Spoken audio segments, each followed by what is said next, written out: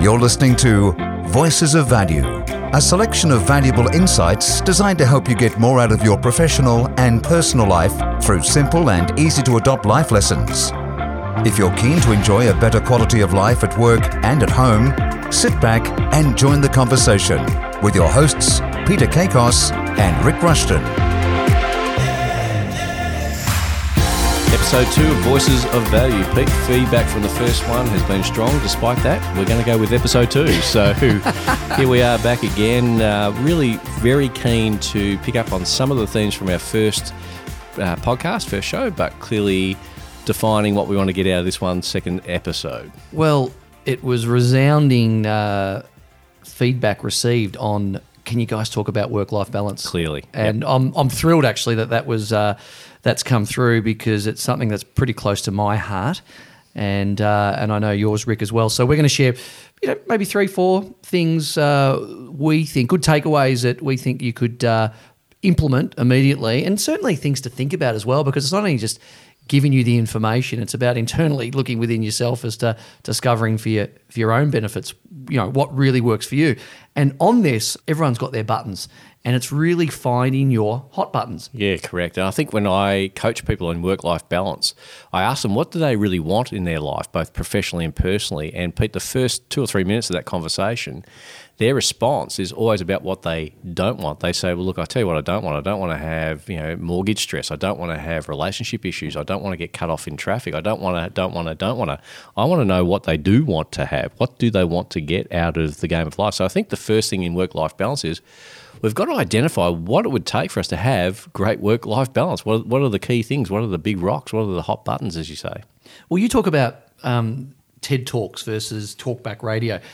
Give us your insight on that, because I love that. Oh, well, I just think, a lot of people listen to talkback radio, and if you ever want to waste a day, listen to talkback radio. It's about people calling in with all their problems, about who's not giving them what they want, about how much the social economic situation, the gap between rich and poor, they're just absolutely bitching and moaning, where I think for the same amount of time you could invest in a TED Talk. So, talkback radio talks about what we don't have. TED Talks are from elite people that have done it, and they're showing you how they've got what they've got, and they give you the absolute processes to allow you to do that. So, I'd rather listen to a 10-minute TED Talk than a 10-minute block on Talkback Radio. So there's so much information out there, isn't there? Where you look at TEDs and Audible and all those sorts of things, and there's incredible amount of information out there, particularly in the real estate space as well. I remember, back in the 90s when I started real estate, it was you'd really have to, scavenge for information. Now we've got so much information, but I think we got all this information flowing around in front of us. It's about how do we link that, because I think when information gets linked, that creates knowledge.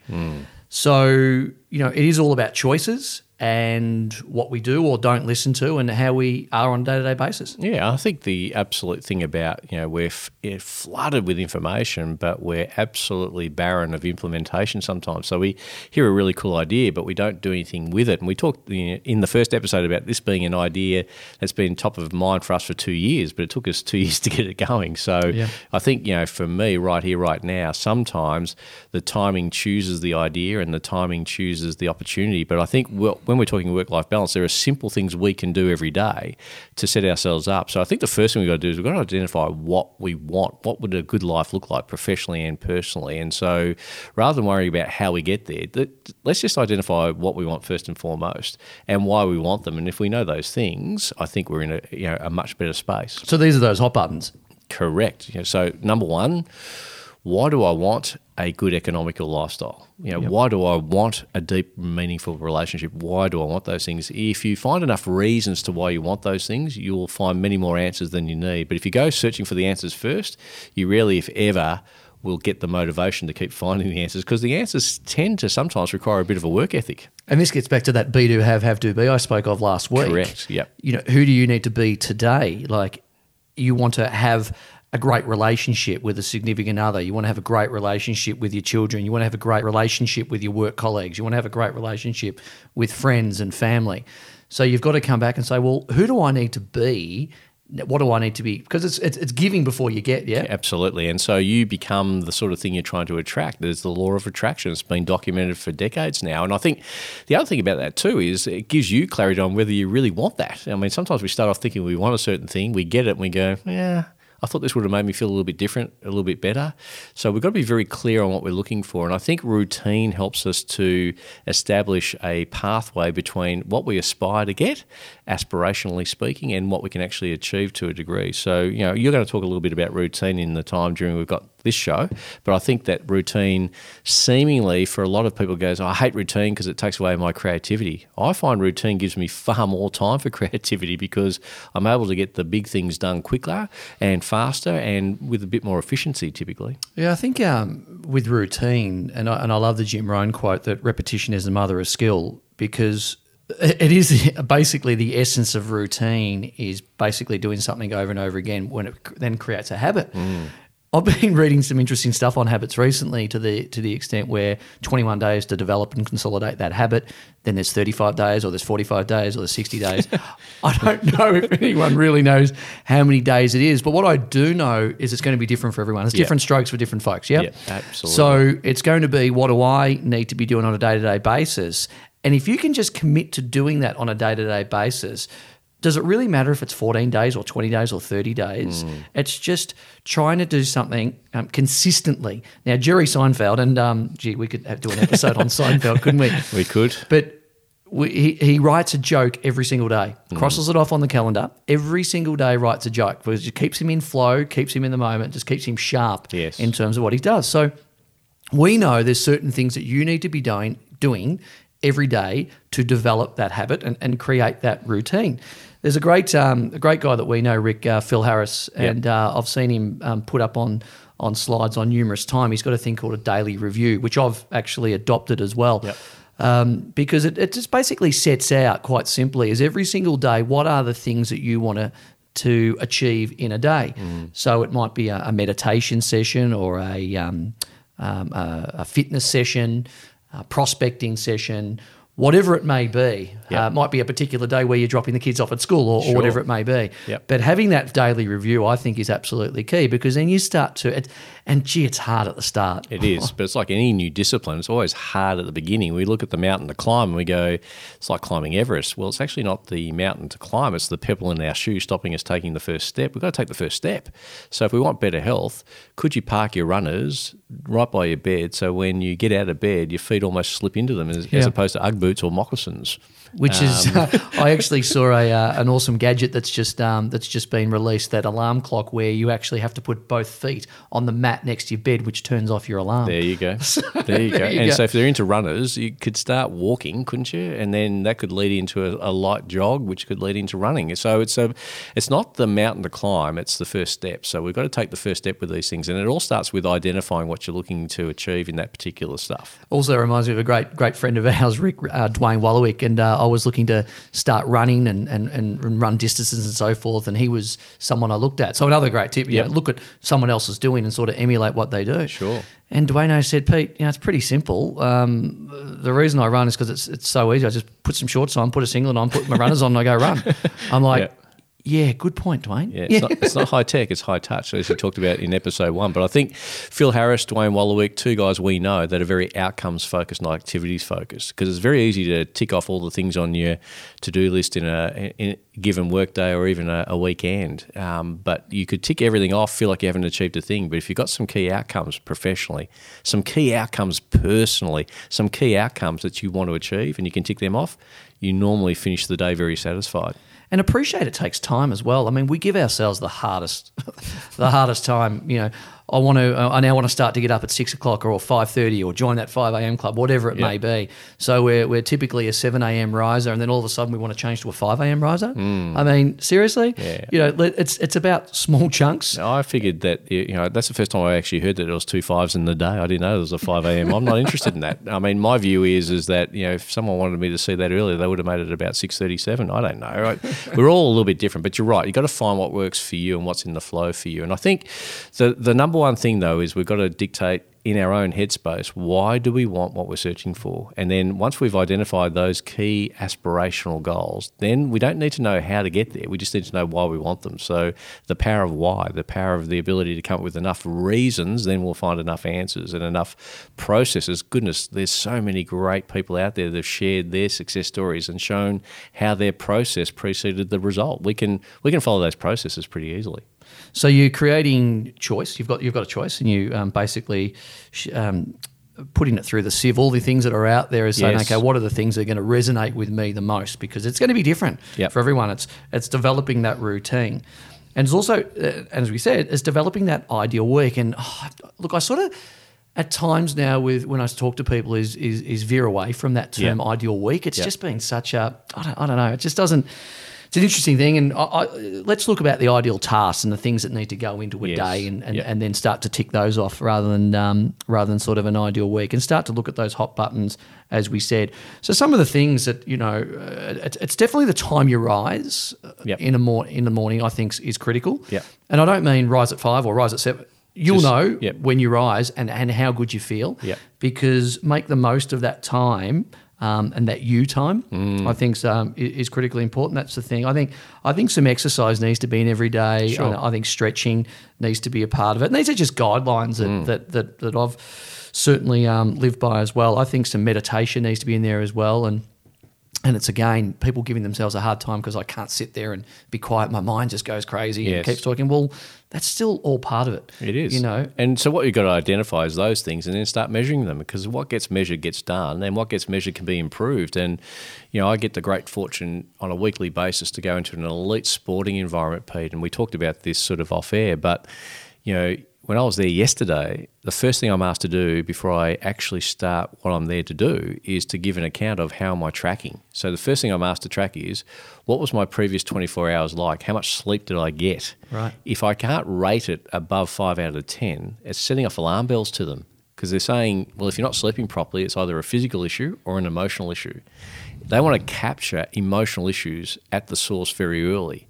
That's really good for all of our listeners here to understand that if you're not sleeping well, it's your body's way of saying something's not going well. So that's in a sporting environment. Yep, absolutely. But we can do that in any environment realistically. Well, that's what's great. I love the crossover, and I'm really looking forward to. I know some of the sporting people we've got lined up that are going to join us here on Voices of Value. Yes, we can't give too much away, but if you, it's very black and white in my thinking anyway, Pete, as to what that sounds like. Anyone following AFL will know exactly what that means. Prefer it to be a bit blue and white, but anyway, but we want success, not challenges, and so we're going to go with the successful side of that. We've just wiped out a few North Melbourne supporters there who are now just cancelling out of this app, cancelling out of this podcast. So gratitude, as we've said before, is a big part of the sort of daily stuff. I think planning and some other key things.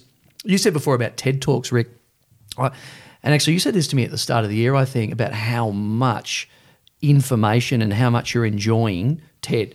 Absolutely. So I fly a lot. And what I do before I fly, I'll look at the flight time and I'll download as many TED Talks that will fit into that. Most TED Talks people go from a short one might be 6 minutes, a long one might be 20.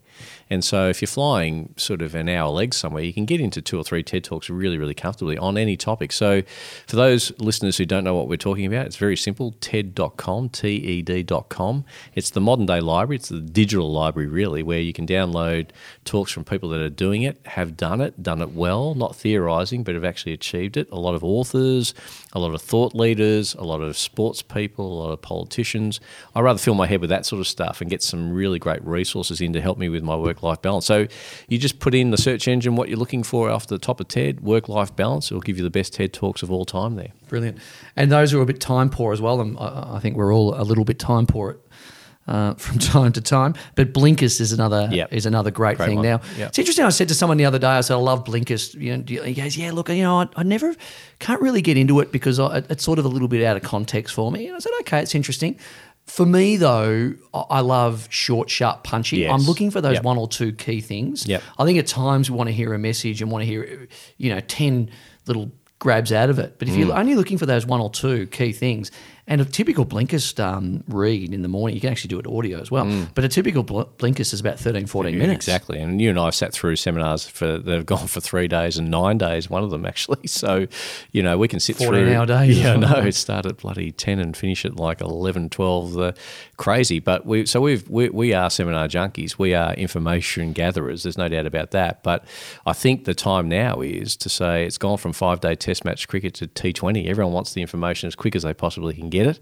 As Matt Church says, instant coffee is not quite instant enough. So everyone wants all the information in chunks. And that's why we keep these particular shows to 20, 25 minutes, something to help you through your commute, something that helps you through your workout, something that helps you through your quiet time throughout the day to give you some inspiration, but more importantly, hopefully some implementation around some great ideas around work-life balance. And TED.com would be one of them. I think the rating system is terrific, Rick, in terms of knowing where you're at. Yeah. I think you've really got to have a look at your current reality and say, right, okay. And this is in the mirror. I remember I was at a conference once and we came back from a break and there were mirrors on our desk. It's like, what's this all about?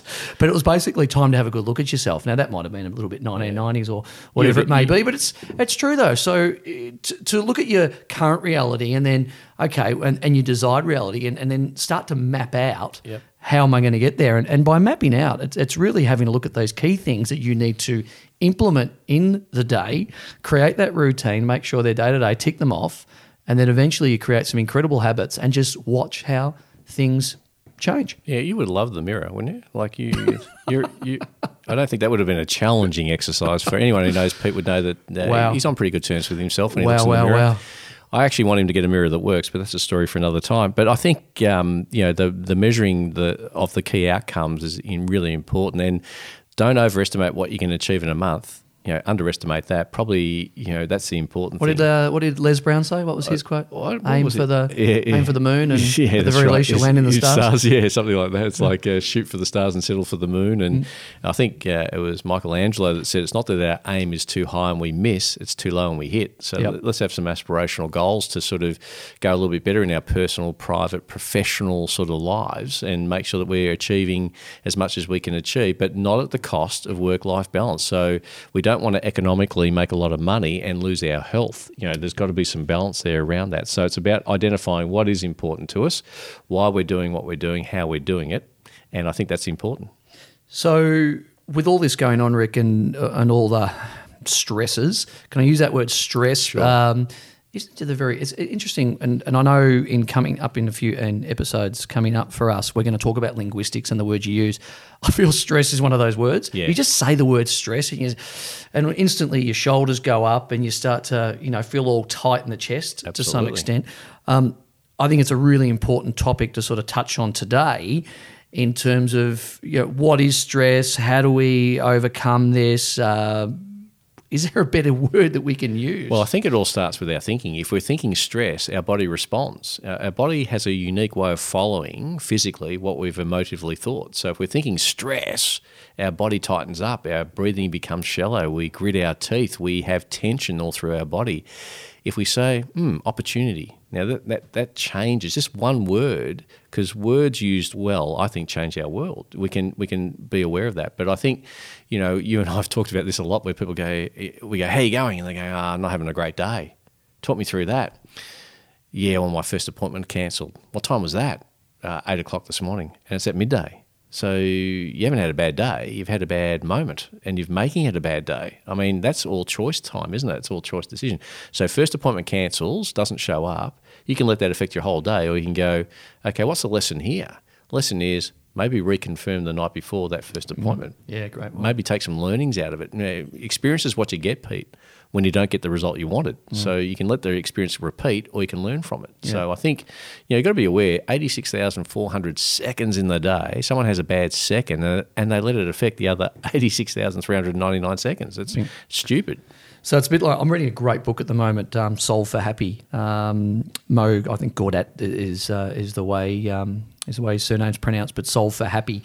Absolutely sensational book. It's I'm listening to it via Audible, actually. So what's the learnings? What's the main? Well, the big thing is, and like you were talking just there, and he was talking about traffic. One of the big ones is talking about traffic. And when we go, the light goes red, or you're running late for an appointment, all of a sudden the traffic is particularly heavy, or all of a sudden you're into a 40 school zone, and it's just a minute before it finishes, and or whatever it may be, and we think that the whole world is conspiring just for us. And you actually hear yourself saying, always happen just when I'm running late, or whatever it may be. Yep. And it was just an incredible thing to make it bigger than what it is, and get away from the whole world conspiring in your thoughts and thinking around that everything in the world is lined up for that very moment, that light to turn red at that very point in time. Yeah, very, very poor thinking. So nothing to do with the fact